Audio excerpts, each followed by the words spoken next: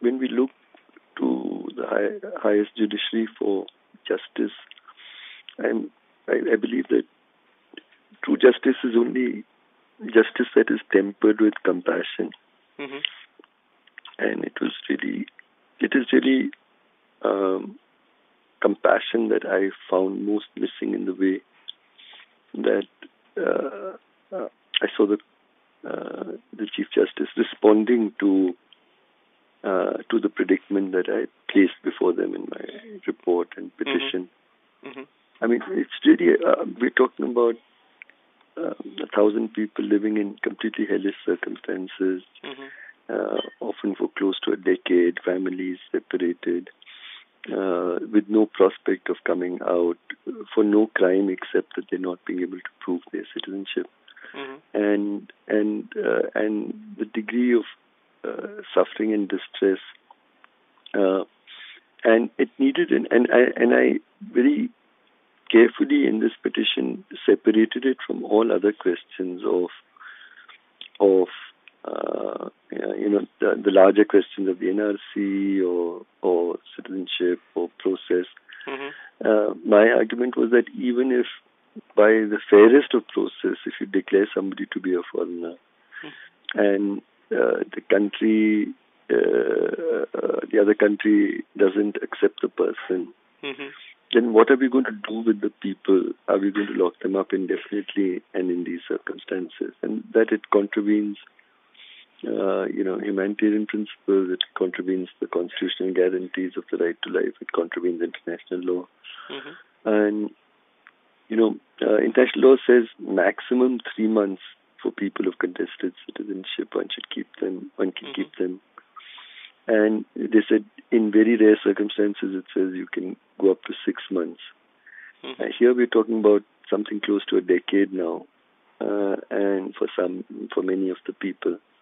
And the danger is that after the NRC went and the foreigners tribunals, and if thousands more, what is going to happen to them? There has to be a stated policy, Right. and in the absence of it, the remarks that the Chief Justice made, that was the second point, that they may be oral remarks, Mhm. but the kind of impact it has had locally, both in terms of political statements, but the sense of fear that this community has started living with Mhm. subsequent to these remarks is the second point, and therefore one cannot say that technically we just made remarks, we didn't pass So. orders. I mean, I'm in close touch with people there, Mhm. and see, uh, and the politics of it is is is terrible. And what was particularly atrocious was the Congress party in Assam Mhm. uh, said that the Assam government should be dismissed because it even suggested that people can be released after 5 years. And people, I mean, this is something that I haven't been able to confirm, but people said that they're now frightened to even leave their homes. Mhm. There's a continuous fear that they'll now be arrested in large numbers. Right. So, so there's, see, I mean, when the highest court speaks, and a lot of this whole process has been directed by the Supreme Court, Mhm. and so as a result, as a consequence of my petition, at least the this very grudging response had come Mhm. in the last affidavit, where they said that, where the Chief Secretary, and I saw the minutes that they presented by the Home Ministry of the Government of India, the Chief Secretary, Mhm. and the Government of Assam had sat together and said that they will allow or consider releasing people after 5 years on a very heavy bond, and that they have to report every week to a police station, etc.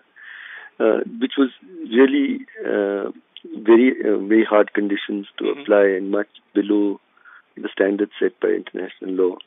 But it was still the first time a tiny window was opened, in a sense, and it was on that Justice Gogoi made all his remarks that Yeah. what you're proposing is is against the law and constitution, and you can be punished and all of that. And so, and the petition became, in fact, in the latest affidavit, they're talking about setting up 1,000 foreigners tribunals, etc. The Chief Justice is entirely free to so more to take up any of those issues. Yeah.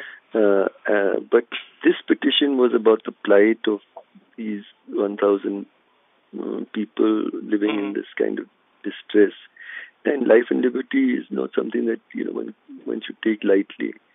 And it was this diverting a petition, in my opinion, and these were all in my opinion, and that a petition that was to draw attention and end the distress of the circumstances of the confinement and separation of families, but also the indefinite detention seemed to have been converted into a petition about mass deportation and much larger detention of people.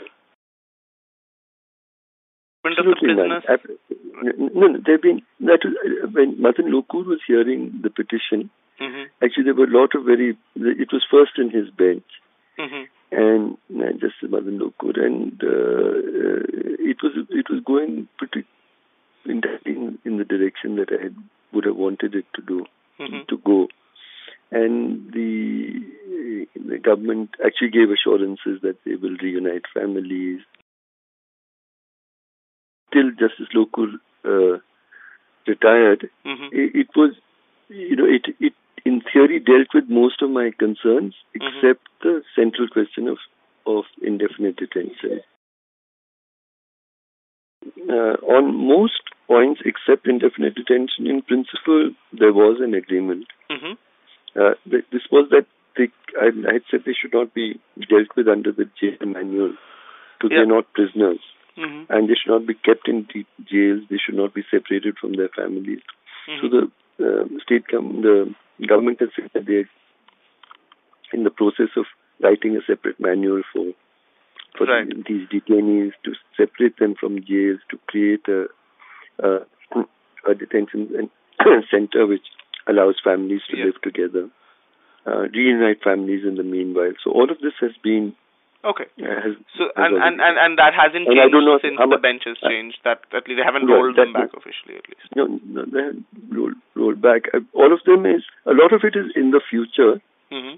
That we are in the process of creating this manual. We are in the process of building this new detention center, which is, and so on. So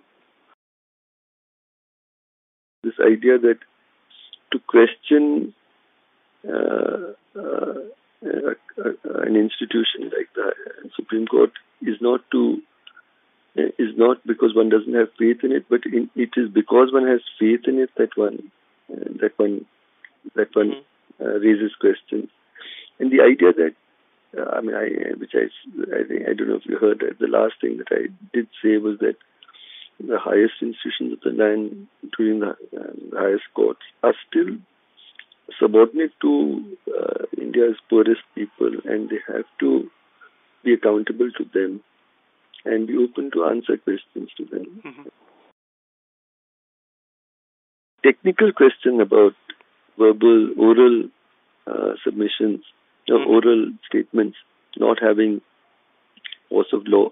This has been, long discussed, actually very well beyond what I have done, because you see, what grabs the headlines in most cases is the observations that judges make, but it's never recorded and never part of any record. What remains is the judgment, and the judgment can be quite at variance with what the person has said, but the impact of what is reported about the oral statements is huge, and so many of us believe that oral observation should be part of the record.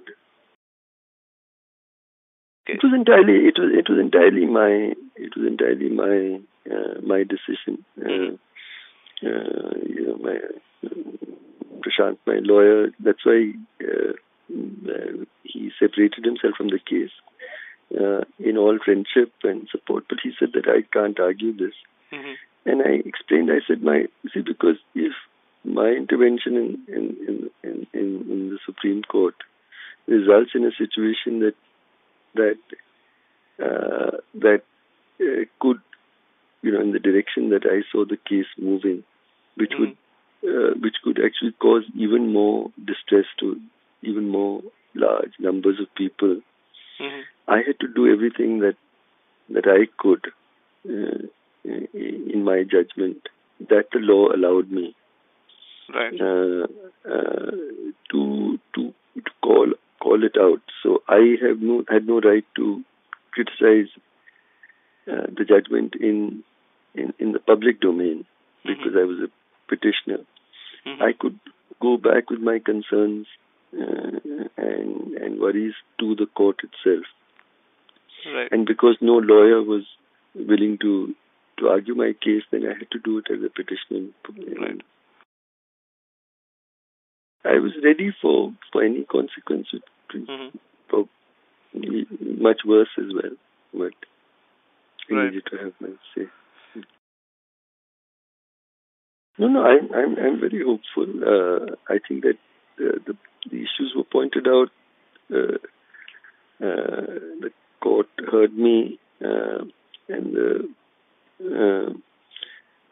the petition will continue with Prashant, who is completely devoted to the cause and issues, and the same people who are supporting me in this petition will support him. So I am not despondent at all by the outcomes of what happened yesterday. Right. I felt I needed to say in the public domain to the court my concerns, and leave the rest to it to the court and to how the case proceeds.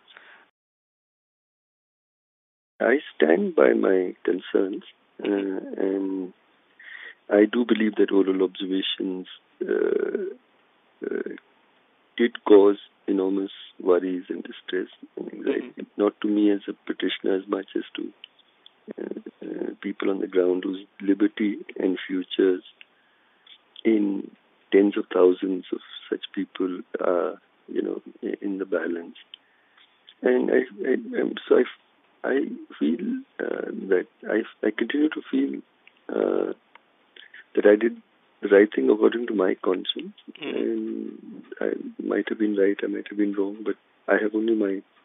So you would do it again if you were given the choice again? Absolutely, I would. And I have to act only according to my own conscience and judgment. No, I'm not allowed entry again. It was just that window that I got because I was an appointee of the NHRC. So I became the first non-official, I think, almost a decade, who was allowed to enter and report on it. And that's what initiated the proceedings. And that's why I went to the Supreme Court. Right. And because I had observed it. Now there's no question of them letting me in. But I will hope that the amicus is permitted to go, and that's what I will request and advise. So he can verify the improvement in conditions that are reported. But the central question of indefinite detention, of course, is something that will have to be resolved outside the detention center. Right.